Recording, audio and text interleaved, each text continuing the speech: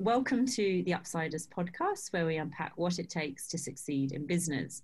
I'm your host, Victoria Jones, and I'm in the business of empowering people to become profitable and purpose-driven business owners. Over the past 6 years, I've enabled hundreds of female founders to start and scale their own business and make money doing what they love. Through our 6 Weeks to Success Upstart program and coaching services, I'm able to fulfill my mission to educate, enable, and inspire more people to turn their business dreams into a reality. Through this podcast, I want to equip you with the knowledge and inspiration needed to kickstart your business, build your brand, and thrive on your entrepreneurial journey. I'll be interviewing the world's most successful business leaders, innovators, and influencers. We'll delve deep into how they've built their brand, the tips they've learned along the way, and reveal what it takes to succeed. For this week's podcast, I'm a little bit disappointed as I'm meant to be sitting down with the lovely Carly Lyon at her home, eating homemade muffins, but instead, due to some transport issues I had, we're now doing it over Zoom instead. Either way, I'm really excited to be chatting to Carly about building your personal brand, which is a hugely popular topic. I know many listeners want to know so much about. For the past 15 years, Carly Lyon has shaped the personal brands of remarkable individuals from across the globe. Her past clients include world-leading supermodel Miranda Kerr, New York Times bestselling authors, inventors, musicians, and even a British celebrity foot reader, which I'll have to ask you more about. Today, Carly speaks about personal branding to the teams of iconic brands internationally and is helping everyday individuals master the art of putting themselves out there, something I know many listeners and lots of my one-on-one coaching clients struggle with. It's great to connect with you, Carly, again. I remember, I think I first met you backstage at David Jones Fashion Week, and you were Miranda Kerr's personal publicist, and I was probably trying to hassle you, asking if I could interview her. But yeah, that must have been about 8 or 9 years ago now. More probably. Yeah, a long time. But, how did that sort of shape, working for such a well-known brand? You must have, is that where you sort of got into personal branding and what it takes to build a really strong reputation and brand? Well, I started in PR. I started my consultancy at 22. And so even before I represented Miranda, and I was representing a whole bunch of different interesting people, and more so in the world of wellness and personal development. But I always specialized in individual branding. So I was always representing individuals as opposed to doing, brand PR or consumer product PR. So very niche at the time. That was because now it's all the trend, to have a personal brand. But back then, you were probably the only person in that space. Were you doing it, or one of the few? Look, I don't actually know if I can claim that. It would be nice if I could. But I suppose I just gravitated to that kind of work because I'm so interested in people and people's stories. And it was just something I loved doing. I got so much more satisfaction out of putting a person out there and building up their brand than, growing a corporate brand or, product. So it's helping me now, that's for sure. And did you have a strategy behind each individual? How did you sort of help them shape their personal brand and bring that story out of them? Absolutely, there was always a strategy behind what we were doing. And I think it all really starts with, what is their ultimate vision for the future? And also me being able to look at them objectively and really pulling out of them their major points of difference and being able to really highlight their own kind of purpose and passion points.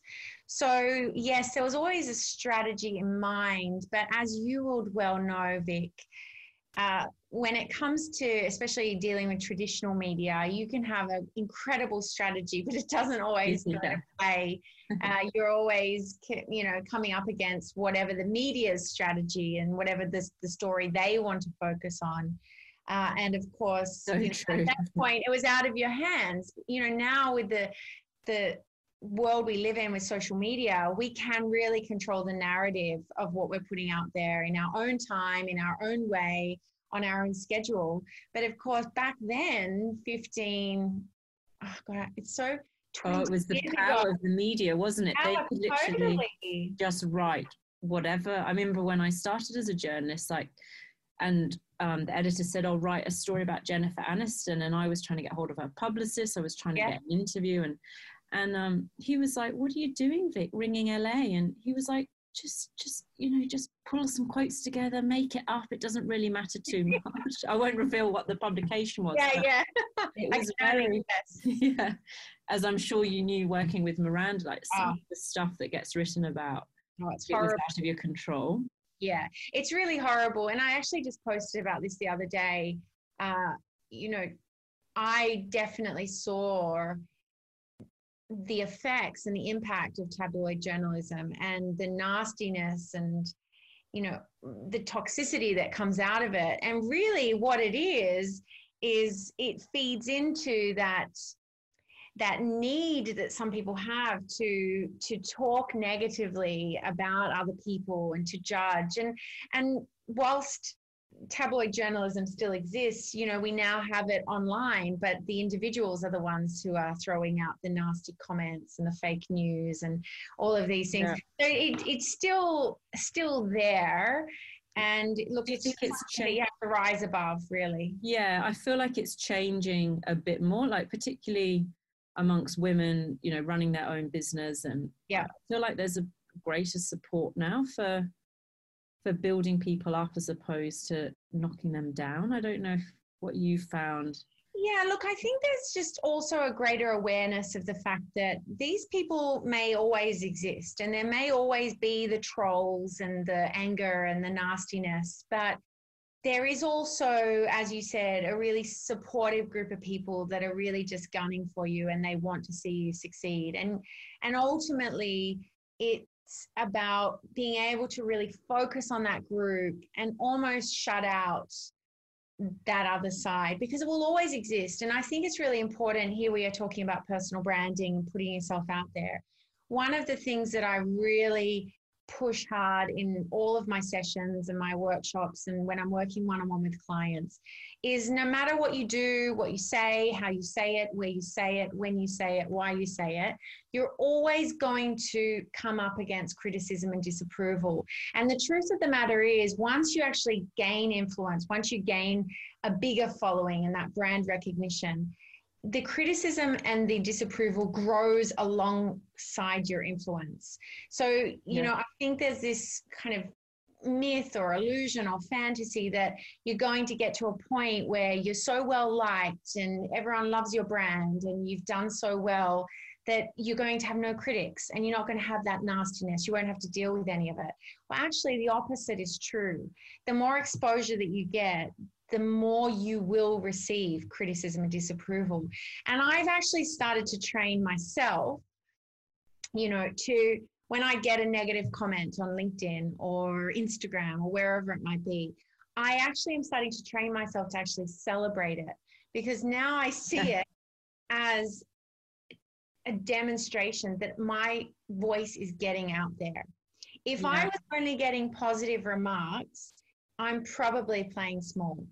Yeah, and I've read that before as well, that if you're only getting, you know, likes and everything's wonderful, then it's probably just your friends following you and you're not actually, and, maybe you're not being true to yourself as much, like, you know, and it does, there's going to be courage to be disliked. Have you read that?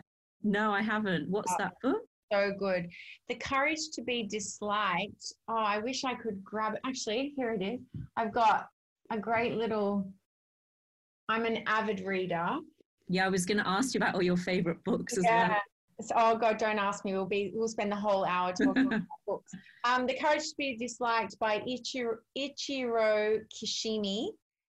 Best book ever. Okay. And the basis of it is all Adlerian psychology, which again, I'm certainly no expert in the area, but the book really talks about the fact that if you're, just as we're saying, if you're not getting criticism, yes, more likely you're not actually being true to yourself. You're just kind of people pleasing, and also that ability, it's probably more around the psychology of it. But I know that Gary Vee, who's big on branding, personal branding, he speaks a lot about trying not to be affected by the likes and the dislikes. Like, you know, if you get certain likes, trying not to make you feel good. Yeah. Which can be hard, because often you'll be like, oh, that's good, someone likes it. You know, it's human nature to respond to that. But getting to a place where you have such a strong sense of self-worth that you aren't affected by positive or negative. It's absolutely an art to not be swayed by the vanity metrics, especially if we're talking about social media, to look at it really just as, yes, it's there, and yes, there may be some insights that you can gain in terms of how your audience is reacting to certain things, or what really engages them, or, you know, and you can gain insight. Maybe it's even a great way to look at, well, if this is something they've really engaged in, then maybe there's a product there that I could launch that could really service that need. So, you know, if you're able to look at it from that perspective, rather than completely tying your sense of self-worth to how many likes or followers you've got. You know, I only just posted about this morning. The reality is, especially if we're talking Instagram, you know, there's a huge amount of robots on the platforms. And so you might be celebrating all these followers you're getting, and the reality is that, I don't know, 9 and 10 of them are actually fake profiles. Fake people, it's a bit yeah. So you have to really look through that and start to create different metrics of success on social media. So some of those metrics might be, how many referrals are you getting? How much engagement and conversation is this creating? How many times is this actually converting into clients? So even though you might only have 100 people following you, those 100 people might be raving fans who just keep booking you for certain things. So you're just shifting the metrics and the focus. Yeah, exactly. I think that's a really good point, like looking at the quality of your followers rather than just, this is the number. And I know when I worked with influencers, the brands, I would try and educate them. They got a lot more savvy on, okay, we should work with some micro influencers that have a very strong niche.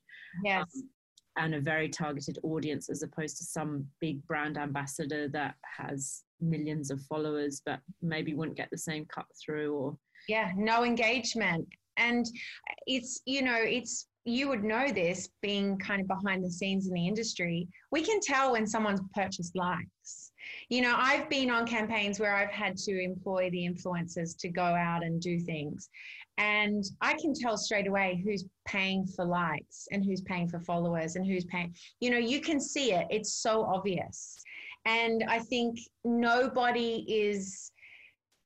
not fooling anybody by buying 10,000 followers and making it as if you're more established than you really are. It's not. And then they look and you get one comment, you know, it's just, people are smarter than that now. People have very good bullshit radars these days. Absolutely. So how do we cultivate a really strong personal brand, like you've touched on? Being honest and maybe a bit imperfect. I know you've written some amazing articles about embracing your imperfections. How do you start cultivating a strong personal brand? I think I always say there's 3 layers of visibility. And the first one is absolutely, you have to become visible to yourself. And that does require brutal honesty. And it's really thinking about, you know, what am I really good at? What do I love to do? What can I be paid for now or in the future? And what problem am I solving? What does the world actually need? So really starting to, and where do you fit in with all of that? What's the intersection of all of that? And starting to see the common themes. So really becoming honest with yourself and being visible with who you are, what you stand for, and what you want to represent in the world. And then as I said, knowing what problem you want to solve and who you want to solve it for is an important step in the process as well. So when there's 3 layers of visibility, there are self, there are your guardians of influence, and your target audience. So when you're talking about what problem do I want to solve and for whom, that's your target audience. I actually believe in order for someone to cultivate a powerful personal brand and really develop influence, you need to have a look at who are the guardians of influence between you and your target audience. So I'll give you an example of what this means. Yeah. So imagine if you're at a function and I just walk up to you randomly and, I'm all on brand, I'm looking great, I'm confident and I approach you and I say, oh, hi Vic, I've heard so much about you. My name's Carly Lyon and I am a personal brand consultant. And I really would love the opportunity to sit down with you and to talk about ways that I can help you really develop influence and get your name out there, right? So that's scenario 1. Old. Yeah. I've come up to you out of nowhere and I've just kind of laid on this pitch, right? Yeah. So you're going to be sizing me up, kind of judging, do I like her? Do I dislike her? And really reading into what does she look like? What does she sound like? What has she said? What do I know about her? All of these things that we do when we're judging another person. Probably subconsciously as well, a lot of it, isn't it? Yeah. Oh, 100%. You don't even know that you're doing it. You're computing everything. Yeah. So I want you to imagine now that we're still at the same event. But I walk in arm with Oprah, right? And we walk up to you and Oprah puts her hand on your shoulder and says, oh my God, Vic, I'm so glad you're here. I want to introduce you to my dear friend, Carly Lyon. She is the only person in this world who you need to talk about your personal branding. She is going to take your career to new heights, to a whole new stratosphere. Now, you're going to obviously look at me differently, aren't you? Yeah, exactly. Yeah, right. And the reason for that, and now this is a really obvious kind of inflated example, right? Yeah. The reason Good way to for illustrate it, though. Yeah. Yeah. The reason for that is because it's come through a major guardian of influence. Yeah. And in fact, the word influence comes from the word, from the Latin root influere, which means to flow into. So I believe that transfer of energy, I like to start to think of energy as being this beautiful influence as being this beautiful cloud of energy. Yeah. So in this situation, Oprah has passed that influence over to me. So you see me differently because you've met me through Oprah. Yeah, and that's where the guardian of influence comes in. I like that term. Exactly. Yeah. So it's more than a testimonial, because I'll often say to people, get testimonials from your clients and share them and get video ones where you can. But it's more than just having a testimonial from a client, isn't it? It's having someone of influence endorse you. There's that. Testimonials. There's awards. There, of course, you can go out and be speaking directly to your audience via social media and saying amazing things. But the credibility that's going to come from you being featured in Forbes or the New York Times is undeniable. So there's still the power of traditional media outlets. There's brand partnerships and collaborations. So all I'm saying here is, yes, be clear on what you want to say and what you stand for and how you want to represent yourself. Be clear on the problem that you want to solve and who you're solving it for, but have a real think about who are the guardians of influence to your target audience. And this can be used on the macro and the micro. So let's say you're in a company and you want to get the attention of the CEO. Yeah. What I'm saying here is, instead of going directly to the CEO, have a look at, is there a manager or is it an executive assistant, or who is it that has influence on that CEO? And I'm saying work on that person first. because Right, it's not then more being powerful. introduced via that alley, someone who already has the influence of that person is going to be more powerful. So it can be used on the micro and the macro. And it changes then the way people perceive you and the kind of influence you'll eventually have on them. Yeah, very clever. It's something, a strategy I haven't heard before, and I'm sure other people might not know either. So I think, yeah, that's a really good tip. And how can, so say someone's never heard of you before, Yeah. or someone just starting out, they've built their personal brand, they have their message right, they have their target audience right. Yeah. And how do they find these guardians of influence? How can they go about approaching them? Well, I think it's really important. There's no harm in starting small, right? Yeah. There is just nothing wrong with really accepting that you're a beginner. And with that, certain doors are not going to be open to you just yet. And that's not because you are not valuable. It's not because you're not talented. It's not because of any of those things that you're not good enough. It's just the fact that you are starting out and you've got to really start from the beginning. So what that might mean is, for example, you're just starting out. Let's say it's a wellness expert and they're just starting out, right? Yeah. It might mean that, and their target audience is women aged 35.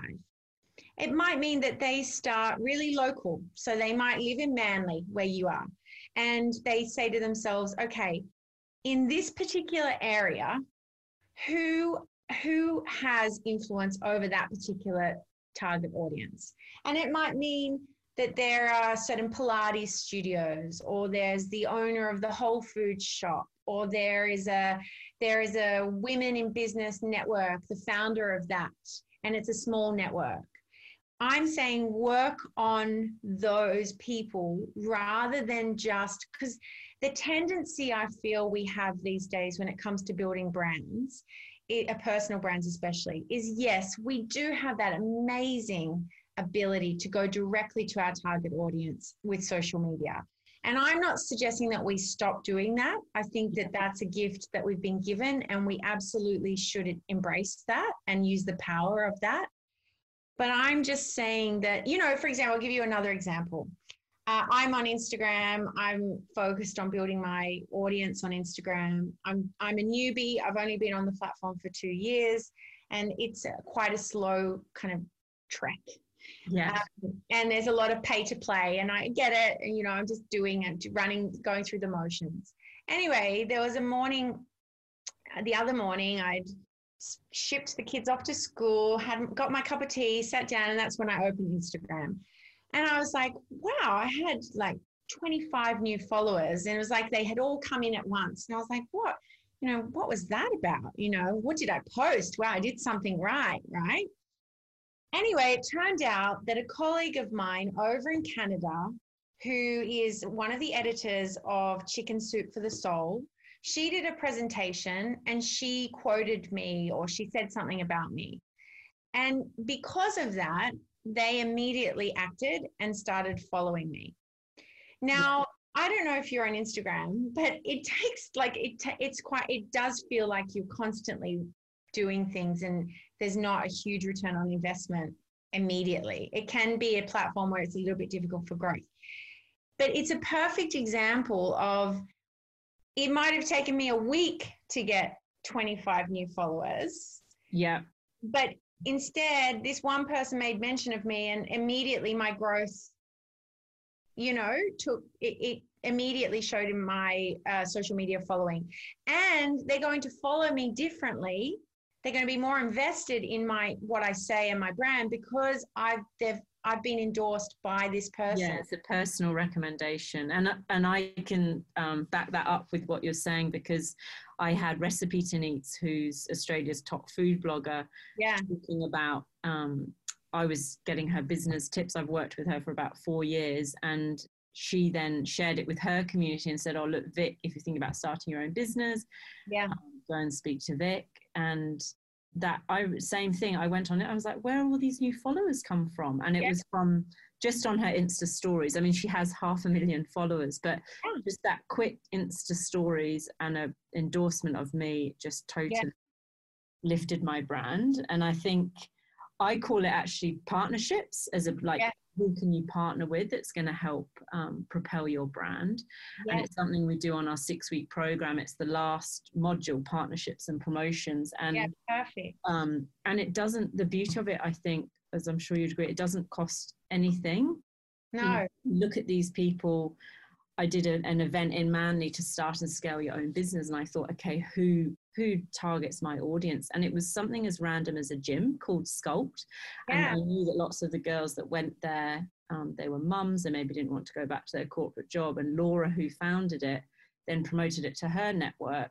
And I ran the event there, and hopefully she got some more people into the gym off the back of my network, and vice versa. So I think looking at it as a win-win as well. So maybe when people approach these guardians of influence, what can you do for them, whether it's offering them a blog post or your expertise in some way? Absolutely. And this is where I think, I had a client not so long ago. She was just starting out. She had absolutely no platform and, and didn't have a huge body of work at all. And she was saying to me, I want to get into Women's Health magazine, and I want to go and speak at Shivasom in Thailand, all these big brands. And I said to her, that's great. And I think it's always important to stretch yourself and to aim high. And I'm not in any way discouraging anyone to, if they've got a great story idea, try to pitch for something big and see if you can really take that big step up. But at the end of the day, there has to be some level of managing your expectations and accepting that sometimes creating that groundswell means looking at the smaller, less obvious places, as opposed to going straight to the top, whether you've got these big brands who, of course, have lots of people vying for their attention and competing for their database and all of those wanting to, partner with them. Whereas if you're looking at these smaller businesses, which your example is perfect, a local gym who's really targeting your audience and there is a win-win there, these are the smart things to do. And you never know. You just never know who's in the audience. I think we have this tendency to think that we can control or we can foresee what's going to be beneficial and what's not going to be beneficial. Whereas, of course, you've got certain kind of checklist of what you want to achieve and who you want to speak to, how many people you want to speak to. But, it may be that you end up speaking to 5 people, but one person in that audience is really able to take you places. You just never know. Yeah, or they might become a client, and then that's your first client, and then that's a good testimonial for future work. And which, it's funny, I say all of that and I think of Miranda immediately, because when I first started representing Miranda, she had just started to get the attention of Victoria. Well, she was just starting to work with Victoria's Secret. She wasn't an angel. She had been modeling for, I don't even know, 6 to 8 years by that stage. And I just basically said to her, Victoria's Secret is quite a big deal. We should start doing something, because I knew her through my brother, who was also a model. And so I took her on thinking that here I was doing her this favor because we were really like-minded in terms of loving wellness. And she knew I was representing all of these amazing people in the world of wellness. And she was always passionate about health and wellness. So I said, I'll do this. I'll do this for you as a favor. And then it was like a juggernaut. It was like one thing led to another thing. And before any of us knew it, she was this international superstar. Wow. And you went along. Yeah. And I went along. I got to go along that time, didn't you? Yeah. I worked with her for nearly 8 years, and I got to go along and watch that journey unfold. And it was one of the most amazing career experiences. And I'm sure there were lots of people who just thought, oh, Miranda's another Australian model. And you know what I mean? Like, yeah, but I think that's a perfect example of somebody. Well, I didn't even consciously think of it that way, but you just never know who's going whatever it's going to take you. And I think that's an important point as well, which I will say when you're looking at partnerships is who shares similar values to you. And obviously, like, Miranda was attracted to you because not only of your experience, but also because you had similar values and that was aligned. Absolutely. And were there some, can you tell us one of the pinch yourself moments? Like, I'm sure you went to all the amazing fashion shows, and was there any moments you're like, wow, this is another world? I mean, if coming off that level, there were just so many. I can't even pin it down to just a few. There were literally so many. Just some of the people that I was emailing or coordinating meetings with, and there were so many. It's a different world. It's like Pandora's box. You just see into a whole different world and the power of celebrity. And I think that, to me, really cemented the idea of what personal influence is really, what you're able to do once you build a powerful personal brand, and the opportunities that can come out of that. And I don't believe we're all meant to be, international superstars. I don't think we're all built for that. And I think that some people look at it and see it all as just one big fantasy, and, it's an amazing life. But there's a lot of downsides to that lifestyle as well. And so I don't think we're all built for it. But the point and the lesson I really learned was the power of a personal brand when it has influence. And these days, with social media, with our ability to self-publish, with our ability to create products. Look what you're doing here with this podcast. You're creating something. You didn't have to go through a gatekeeper to do it. Yeah, and I know that when I started my blogger agency, I was a journalist at the time, and I just couldn't believe that these bloggers that had grown their audience, and a few of them said it's because they couldn't get a job as a journalist. They thought, well, I'm going to go and start my own online publication, and ended up becoming, I admired them. They had bigger audiences than some of the traditional publications. Oh, I know. I remember seeing one, I think it was one of the first bloggers, I think it was Nicole Warren, on the cover of Elle. And I thought, oh my God, like, we've got to a point where this girl has made the decision that this is who she is, this is what she stands for, and this is how she wants to represent herself. She's put herself out there unapologetically at the right time. She was, in the right moment, because I think back then Instagram was a different platform, and you were really able to get a lot of organic reach. And she really built, and I'm not taking away the success that she achieved, but she really built a powerful brand. And she was on the cover of a magazine. She decided. And that's when I actually started to look at social media differently, because I'd always kind of judged and thought, oh, but here are these people thinking that suddenly they're the expert and like they're self-appointed. Whereas I actually now see that as, why not? Why do you have to wait for somebody else's permission? And who are those gatekeepers anyway? They're people with flaws just like you and I, and you might have pitched to them on a bad day because they're having a bad moment with their wife or their husband, and that's why they told you no, not because of your actual value or your potential. Yeah, I think it's great. People can, that's the beauty of technology now, is people can put themselves out there a lot more easily. And video content, podcast, start your own podcast. I think I've done a podcast on start your own podcast. Like, there's just so many things you can do to get yourself out there.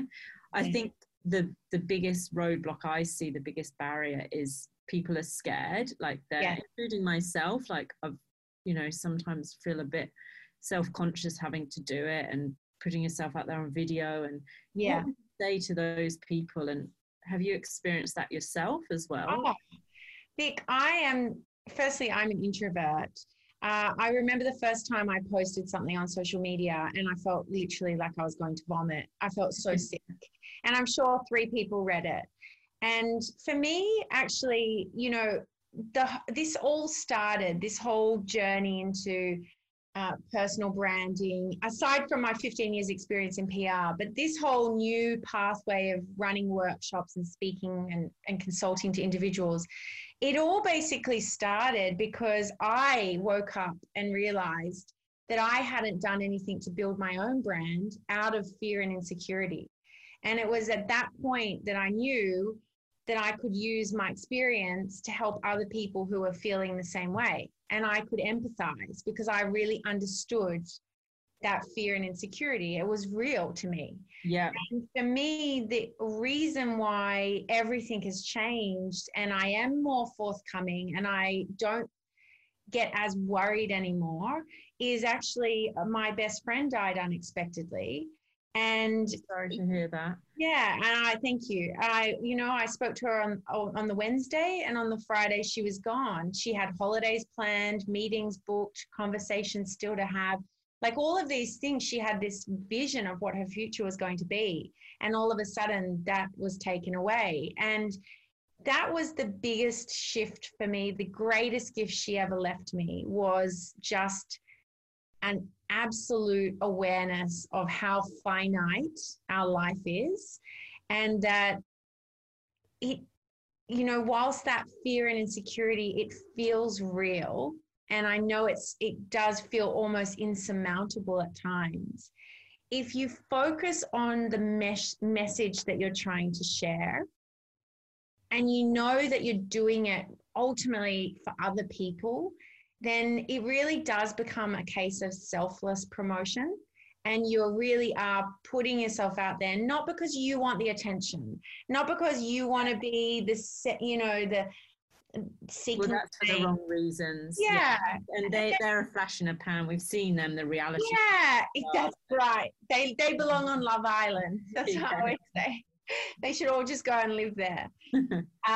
If you just, and sometimes if I'm having a really bad moment and I'm really scared, I've saved all of the little thank you notes and messages that people have sent me over the past 2 years, and I'll just read that. And I start that. I call it, love letters, testimony. And it's just all like little things that people have shared that make you feel good. Yeah. And it's what you should, it's really what you need to focus on in those moments of fear and insecurity. Because the reason you're feeling fearful and insecure, usually you've told yourself, oh, everyone's going to think I'm naff, or I'm a wanker. And you know, what was funny is I always push my clients when they say everyone, and I say, who's everyone? Like, tell me exactly who is everyone? And I remember one of my clients who said, oh, everyone's going to think I'm going crazy. You know, she was going from big corporate defense, like male dominated industries, to becoming a lifestyle travel photographer. So it was like a massive shift. Great transition. Yeah. She was like, everyone's going to think I'm so crazy. And I said, who is everyone? And it turned out it was her mum. And I did the same thing to myself. I was like, who am I actually afraid of? When I'm posting and I'm thinking, everyone's going to be judging, everyone's going to think I'm up myself, everyone. Who is it that I'm actually worried about? And it was 3 colleagues. That was who I was worried about, 3 colleagues.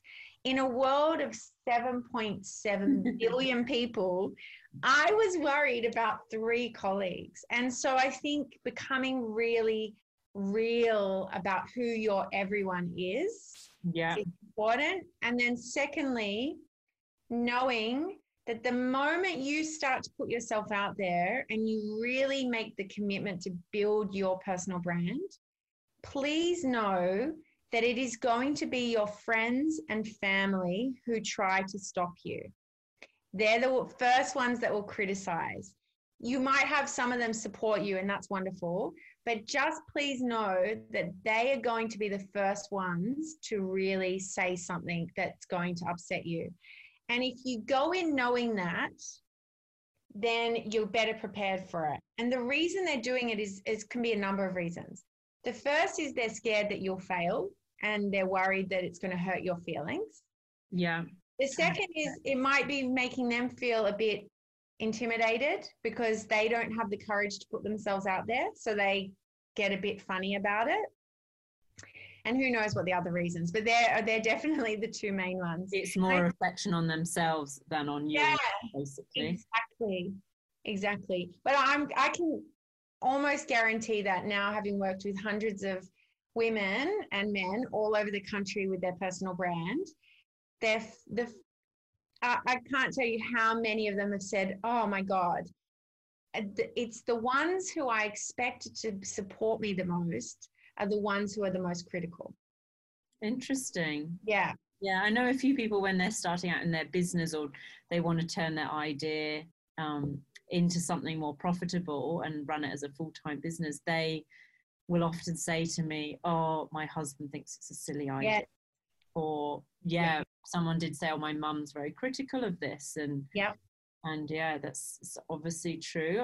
I've been lucky enough to have a really supportive family because my dad ran his own business and my mum, really helped me as well to do it. But I did have a few friends and a few ex-colleagues who was like, that's a silly idea. Why would you do that? And I think you've got to use those comments to spur on, really. Yeah. Absolutely. You absolutely do need to do that. And you just have to focus on, like I said, focus on the message and what you're actually trying to achieve and do it for that, as opposed to worrying about the opinions of others, because the opinions of others are ultimately fickle. And, one moment they're doubters, the next minute they'll be your biggest fans. Yeah. And that's just how life goes. You have to be your own biggest fan, and you have to just really believe in yourself and your brand. And, I think back to all of my clients, even the craziest ones, in terms of what they were actually talking about, like the celebrity foot reader, I think of all of them, they all had conviction around who they were and what they were talking about. And you need to have that conviction, because you are going to come up against, there's just always going to be that. There's always going to be people who disapprove and criticize. So it's about being true to yourself, and then it's unique as well. Like I always say to people as well, there's no one can copy that, can they? There's lots of brands out there, no one can copy your brand because you're totally unique and you'll put your own spin on it. And and even people that are starting a business, there's already lots of businesses out there like it. I said, if you find like your little niche or your unique selling point, you will be different and you will resonate with your customers in a different way to someone else. So I think it's becoming more and more powerful. Yeah. Is there anything, I know, there's a few people that is particularly in the marketing world that like will wear bright red pants or shoes or have pink hair, or would you say there's anything, obviously you've got to be true to yourself, but for wearing something memorable or dressing in a certain way? I haven't done it, but I just wondered if it's something that would help you make you stand out more or get cut through. Or look, I think, one of the things that I say to my clients is absolutely, first of all, you have to lean into your individuality, and you have to look at what are some of the characteristics about you that you believe are your greatest assets and you believe are your most memorable qualities. So absolutely, how you look does come, your personal brand shines through in how you look. And it is a great way to illustrate who you are and what you stand for. So yes, if part of that, you might have like really crazy curly hair and that becomes a big part of your brand and the way that you communicate, the photos you use and your profile shots, or you might always, I think of Alex Perry with the glasses on his head, or Anna Wintour with her bob cut and the fringe, and or Carlos and Patty, and she always wears sunglasses. Yeah, I think that you can do that, and by all means, or Naomi Simpson, who always wears red. Yeah, have fun with it, get creative with it, lean into that, sure, but also don't be held prisoner to that, and know that at any moment, you might decide that it's no longer you. It doesn't resonate with who you are anymore as a person.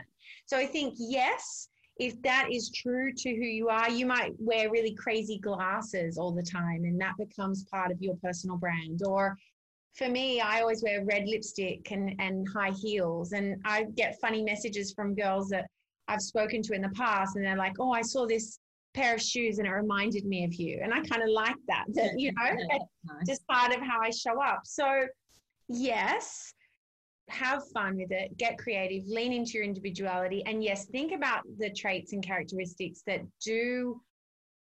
you see as being most memorable about yourself. And yes, by all means, think about a uniform or a way that you like to dress that you can really lean into. But at the same time, don't be held prisoner to it. And also know that when you are potentially going through a moment where you want to reinvent your brand, don't feel like you can't do that. And in fact, that's probably one of the best ways to reinvent your brand, is to potentially get a new profile shot taken or completely change your hairdo. You know, I think of Sophia Amoroso, who had this crazy, dark, short fringe, really kind of harsh, strong-looking vibe. Yeah. And she went through a big life change. And so with that, she changed her whole style. She went a lighter hair color. And it really did illustrate that she was starting new.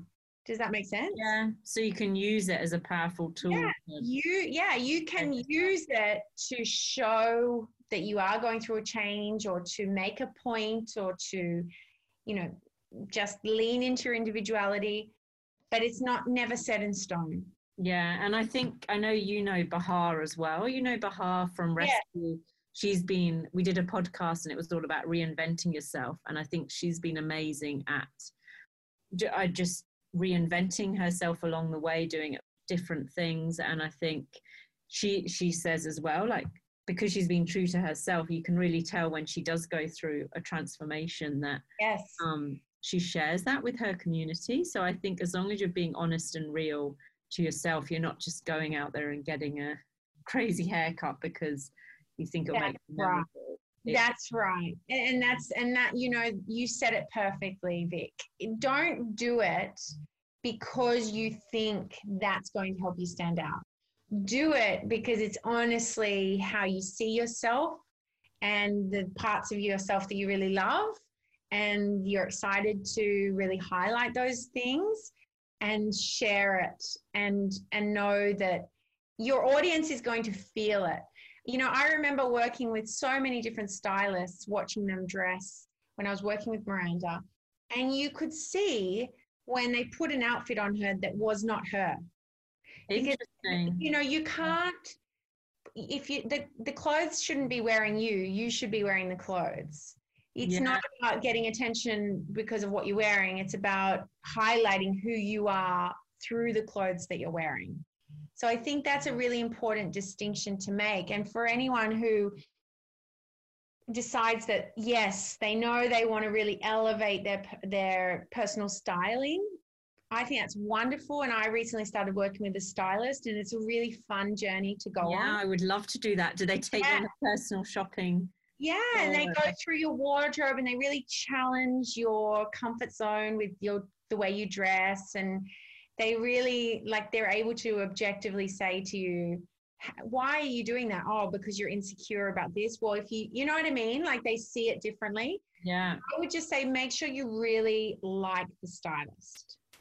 Okay. And that you resonate, and she or he really gets you and who you are, as opposed to them having this clear idea of what's in fashion or what's stylish, and then just throwing things on you because that's what they think is fashionable. Yeah.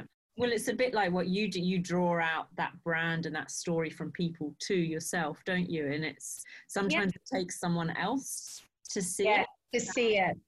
Exactly.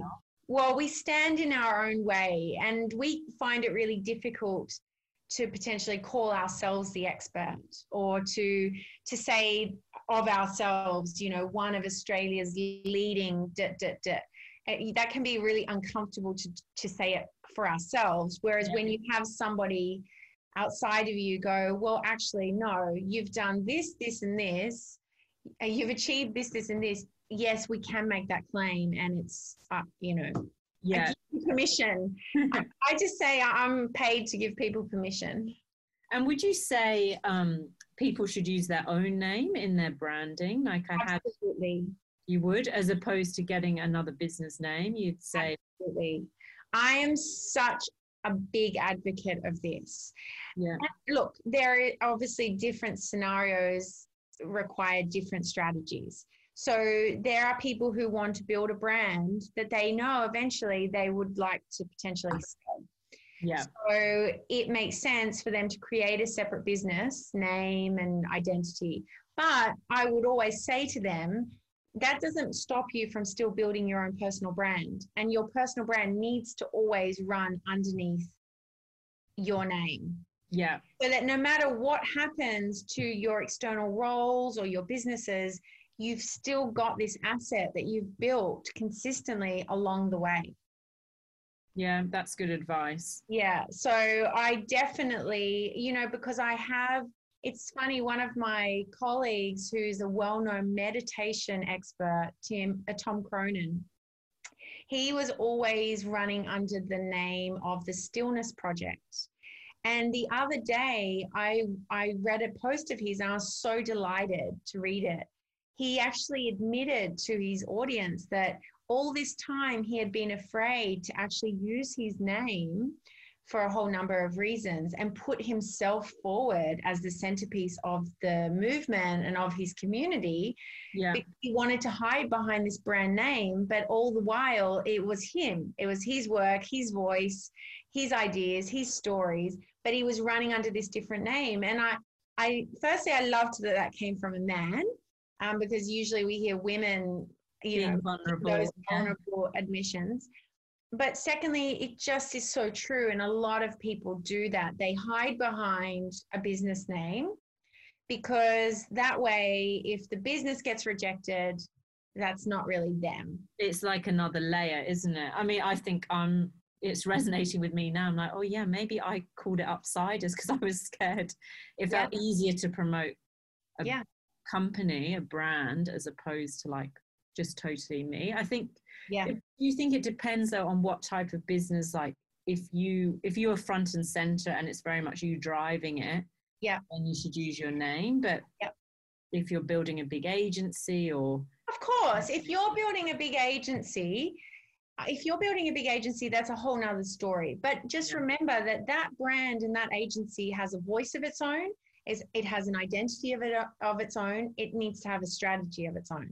And you need to be realistic that building any kind of brand takes time, consistent effort, and resources. So all I'm saying here is if it's a solopreneur and he or she is selling their ideas, their stories, their time, because they're consulting or they're the thought leader, then why would you be spending any time building this brand name that is essentially you? And I had another client who did this. And what was so funny was it was just her. Her clients knew that it was just her. She was getting these, great opportunities. She was extremely credible, an amazing background as a business psychologist. But on her website, it was like, and we do this, and we do that, and we do this.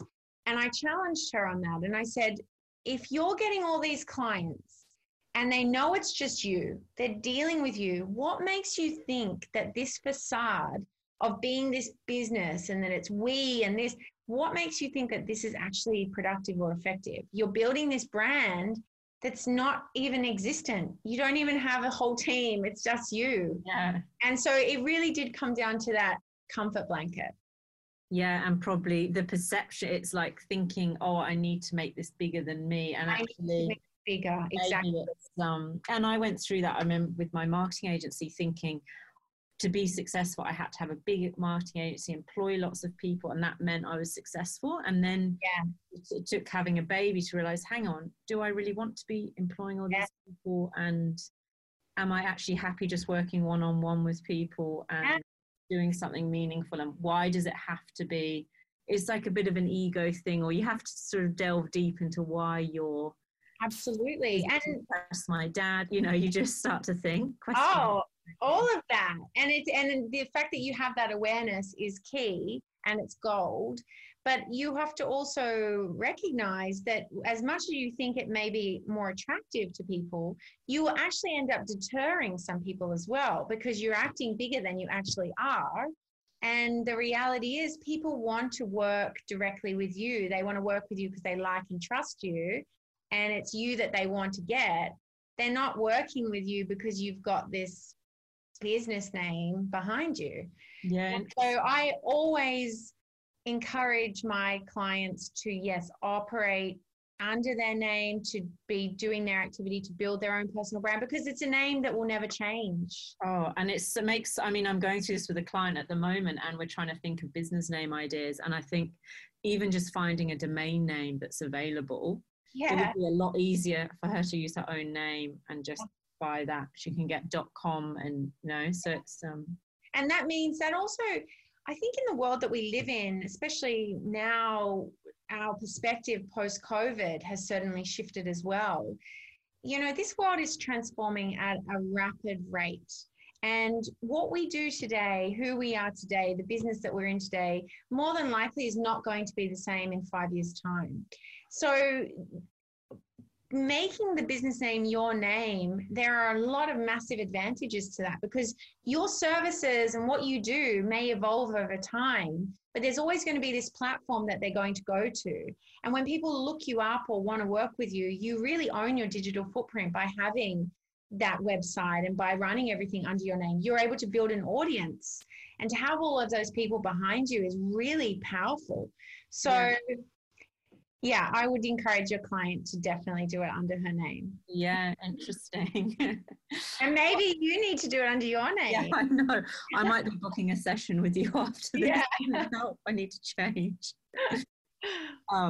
Okay, and I'll wrap up, because I know taking up a lot of your time, but we just always end with our quick fire 6 steps to success questions, and just one sentence or whatever comes to mind first is usually the best answer. And it's based around the 6-week program I've developed on starting your own business. Okay. So number 1 is mindset matters, which is super important starting a business. What fears did you overcome when you were starting your own business? So are we talking about my business when I was 22? Or my business today? Your personal branding one, like whether it might have been a fear, or what sort of challenges did you overcome, or self-development did you do to get yourself in the right mindset of being a successful entrepreneur? I am an avid reader, so I absolutely resonate with the mindset matters idea. I think that managing your mindset is absolutely imperative. And it's funny, when I was going through my 15 years of PR, I did not do a lot of personal development, and I recently started again. So yes, I think that mindset does matter. What did I overcome? It was just self-doubt. It's just self-doubt. Yeah. And the way that I overcame that was just by taking action. Yeah, take massive action, and don't try and make it perfect as well. It doesn't have to be perfect. Exactly. And can you give us a few of the books that you would recommend? I know that I was scared you were going to ask me that. There are so many that I love. Okay. 3 that would be good for maybe someone thinking about their personal brand or thinking about starting their own business. Okay. Okay. I think definitely The Subtle Art of Not Giving a Fuck. Yeah, that's a Bible that everyone needs to keep near them. Atomic Habits by James Clear. I devoured that book, and I think that really makes you question some of the things that you do and the way that you do them just unconsciously. So when you're starting a business, I think it's really important to become fully aware of that. And then the last one that I think is just a must read for anyone, anywhere, and certainly one to really remind you of the fragility of life, is The Top 5 Regrets of the Dying by Bronnie Ware. I haven't heard of that one. Oh my God. Be prepared, have tissues right next to your bed or wherever you read. Bronnie Ware was a palliative care nurse, and she shares all these amazing stories and ultimately a collection of the top 5 regrets that she heard from her clients. And I think it's just the wisdom of and the lessons that come from someone at the end of their life is just so powerful. And yeah, like I said, you'll be crying all the way through it. Yeah, it makes me go shivery thinking of it because I can imagine. I recommend that to everyone because I just think it's just also about reconnecting with what is the truth. And that is that we're here for a moment and that's it. Who knows what we're going to come back as, Vic? We might come back as balding, middle-aged men with some really boring lives, you know? Well, I'm looking at the picture of Miranda Kerr behind you thinking maybe it's the international supermodel, who knows? Yeah. Oh, I don't know if I'd wish that for you, but maybe. And number 2, so refining and developing your idea.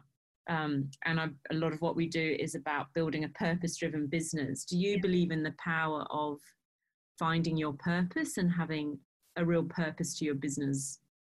Yeah, I do, but I believe that it evolves. And I believe that having the mindset of, or being open to the fact that your purpose will shift. And really what's important is that you just every morning wake up and act purposefully, that you don't always necessarily know precisely what your purpose is, but just waking up and knowing that your ideas, your thoughts, your stories actually matter and that you can make a difference, even if it's just on a small level. I think that's more important. And certainly from my perspective, going out into the marketplace and doing what I'm doing now, speaking, I feel like every time I speak, every time I have a client, every time I even do an interview, my ideas and what I speak about evolves, and I feel like it gets even better. So, and I get clearer about what I'm actually trying to say. So instead of starting out thinking, I need to know exactly what I want to say, I need to perfect it in every way, I think it's also healthy to go, okay, this is what I want to say now, but maybe in a year's time, it's going to change. Yeah, because I've been out there in the marketplace doing all these things. I get different interactions, or, you know, an audience member might ask me a question and that opens up a new line of thinking for me. So it's just also being about being open and curious and know that you're ever evolving. Yeah, and that's a nice tip. I think even I need to remind myself just even that day, rather than having to make my business a big thing, maybe today my purpose is to be a mum. I'm looking after my daughter all day, and my purpose is just to keep her alive for the day and happy. And that's an important purpose to have. Yeah, and I know because lots of listeners are juggling a motherhood and running a business. So I think just to remind yourself, okay, today this is my purpose. Yeah, my purpose is going to be a mum, which, as you know as well, is sometimes a lot harder than anything else. Multi-million-dollar empire. Exactly, 100%. And number 3, building your brand. What's the key to a memorable brand? Honesty, consistency, and thoughtfulness. I think that when you're honest with yourself and others, like we have been speaking about throughout the whole session, you're able to attract the people that really resonate with who you are, as opposed to being something you think people want you to be, and then resonating with an audience that's not really true to you because you're not being yourself. Consistency, because it takes time, effort, and time, and you need to be patient. So it's important to ride those waves. There'll be moments where people love what you're doing and they're totally into it and getting all these opportunities. And then there's going to be troughs where nobody wants to hear from you and you feel like nobody really likes you. And so if you can ride those waves, you'll really be able to get to the point where you start to really build an audience that matters and build influence that matters, because people know they can rely on you to be there, not just there for a moment in time. And then, definitely having patience. You need to have patience. It's not something, I always say personal branding is not a short-term activity. It's a long-term mindset. It's about consistently putting yourself out there at every point of where you're at and showing up and allowing people to hear you and to see you and to know what you're up to. It's not just, I'm going to do this big thing and make this big splash, and then I'll go into my cave and hide for the next 5 years. That's not really effective personal branding. It's about creating a relationship. And like a marriage, you know, we don't just see them once a year. I mean, maybe that's something I'll consider when I'm going through menopause, but we don't see them once a year and that's it. You've got to be there through kind of thick and thin. Yeah, good advice. And you've actually answered the next one, which was about the best way to attract customers and an audience. Yeah. And I think consistency. 100%. So number 5 is creating a strong digital strategy. I know that we spoke a bit about Instagram, but I listened to that amazing webinar you did on LinkedIn and how it's quite an underutilized platform and people often overlook it. I'm kind of answering it for you, but you know, what channels have generated the most impact for you, or what ones maybe get overlooked that you? Yeah, well, definitely LinkedIn. I mean, Instagram and LinkedIn are my 2 main, if you want to say, funnels of clientele. And I feel like that's where my audience resides. LinkedIn is so underutilized and underestimated, and it is what Instagram was 5 to 8 years ago. So everybody needs to really be considering getting on that platform, because in terms of organic reach and the opportunity and ability to actually create, you know, an audience, but like a big, robust audience that is actually engaging, whilst it might not look like you're getting the same kind of interaction, because it's very easy for people to like what you're doing on Instagram, you know, just kind of like. And with LinkedIn, what's different is if I like something that you post, it will then get shot out into the LinkedIn stratosphere to all of my audience that I've liked this. So it's basically like every time I press like, I'm endorsing what you're saying.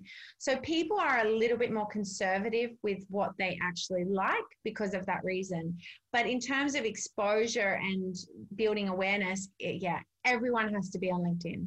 Yeah, and would you say be doing blog content, or I know you mentioned quotes can work well. Yeah. What kind of content should people be sharing? So the algorithm apparently doesn't have a preference. So you could be putting a photo up, video, articles, or just a text post, and it will still get the same kind of opportunity to shine. But what I will say is anything that builds engagement and conversation is what LinkedIn want. They don't want to get any external links. So if you're posting, I see a lot of people posting, you know, maybe they've been featured in a media somewhere, so they post an external link. That's not going to get a lot of traction, because literally LinkedIn's algorithm will kind of push that down to the bottom, because they don't want people going off the site. So it doesn't necessarily matter what kind of form your content comes in, as long as you're creating conversation. So don't just talk at people. Have a conversation, share your ideas. Don't just make a statement or a sales pitch. Actually share a bit of yourself, your ideas. And yes, I know you posted an article and I suggested that instead of putting a picture, you actually posted an article on LinkedIn. So it wasn't an external link. You wrote an article on LinkedIn. Instead of putting a picture, you use that picture section to put a quote, like a quote. I found that's really effective, because what that does is somebody might just like the quote but be too lazy to read the article. So you kind of giving 2 bites at the cherry. Yeah. I found that that's been really effective. I'll try that next time too. And a good tip for the listeners as well. And just finally, number 6 is about promotion and partnerships. Yeah. Are there any collaborations or PR that you've got that's really helped promote your business and your offering? I know you do lots of speaking events and been featured in a lot of great publications. Is there anything that stands out as a great collaboration or partnership for you? Well, I know you speak to a lot of women, and I've actually found one of the media outlets that I consistently get any kind of reaction to my articles from, where I'm actually getting people contacting me for potentially working, is Women's Agenda. I feel like they've got a really powerful audience. The other thing that's really worked for me is Business Chicks. They are that Emma Isaacs yeah. is amazing. I've just finished her book, Winging It. It's brilliant. I can't believe she has 6 kids. I mean, I watched her give birth because she streamed birth live.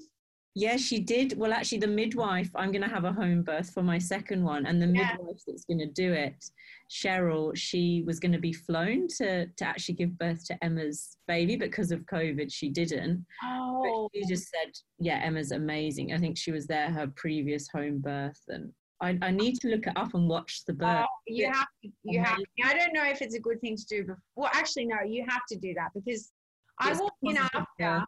Yeah, I walked in after to my husband. I said, honey, I feel so inadequate right now. Not only did it just looked like she just popped the baby out. She was so quiet. You know, this is a drug-free birth. And I was like, she's amazing. She's just amazing. It's her 6th child, isn't it? So I know, skin now just fall out of her. Yeah, I know. Amazing, yeah. And how can people connect with you? I'm sure there's people listening now going, right, I need to sort out my personal brand. What's the best way to get in touch? Well, my website's just carlylyon.com, and then I'm on Instagram and LinkedIn under my name, of course. Yeah, that's what you preach. I like it. Well, thanks so much, Carly. You've been, and for your time. You've gone over it, but you've given just so much great advice that I'm sure everyone got a lot of value from it. So thanks so much for being on the show. And for anyone listening that wants to turn their business dreams into a reality or is inspired to start building their business, then get in touch to find out about our one-on-one coaching and business programs. My email's vic@upsiders.co. And if you like this episode, please subscribe so you can hear from more exciting people coming up. Thanks very much, everyone. Bye. Thank you. I'll just pause. A place for having that secondary brand. But if you are really going to be out in the world, consulting, speaking, building relationships with these women, then I personally think you're better to run it under your name. Yeah. That would be my opinion, because you might get sick of the Upsiders, or it just... The only reason I went with Upsiders is because I used to run, it was called Insiders, the business. Yeah. And then I thought, oh, well, now it's about upskilling people, so I'll call it Upsiders. And I thought it was a bit of a good press word. That's just all in my head, because I think we got featured once on Mumbrella, and then that's it now. And Upsiders doesn't really hold a huge amount of value. It's me doing it, and I could resonate with that whole we. Like, I remember my father-in-law saying to me, who's we? And I was like, oh, Peter, you don't get it. It's about making me seem bigger than I am. Yeah. Which I think really the reality is, especially a lot of my corporate clients, they have that ideology that it's, you've got to be bigger. But in the world that we live in, and it's so transparent, people know you're going to meetings, it's always you don't have an office with 100 people in it. No. That might be something that you're aiming for, and if it is, then by all means keep it. It's just about getting honest with what you're actually trying to build, where you want to go. At least with your name, it's an asset. Like, you are literally building an asset that you can we talk about that guardians of influence. Well, you're a guardian of influence. And the more you build that Victoria Jones name, or that Vic Jones name, whichever one it is, that becomes more influential. Yeah, that's true.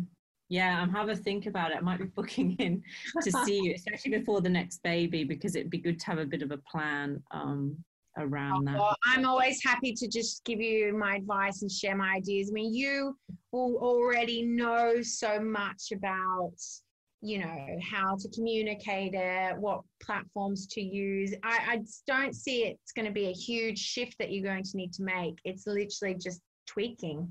Yeah. Or your communication, like even just your beautiful introduction then, like you know what you're saying, you know who you're saying it to. You've got all of that that beautiful wording.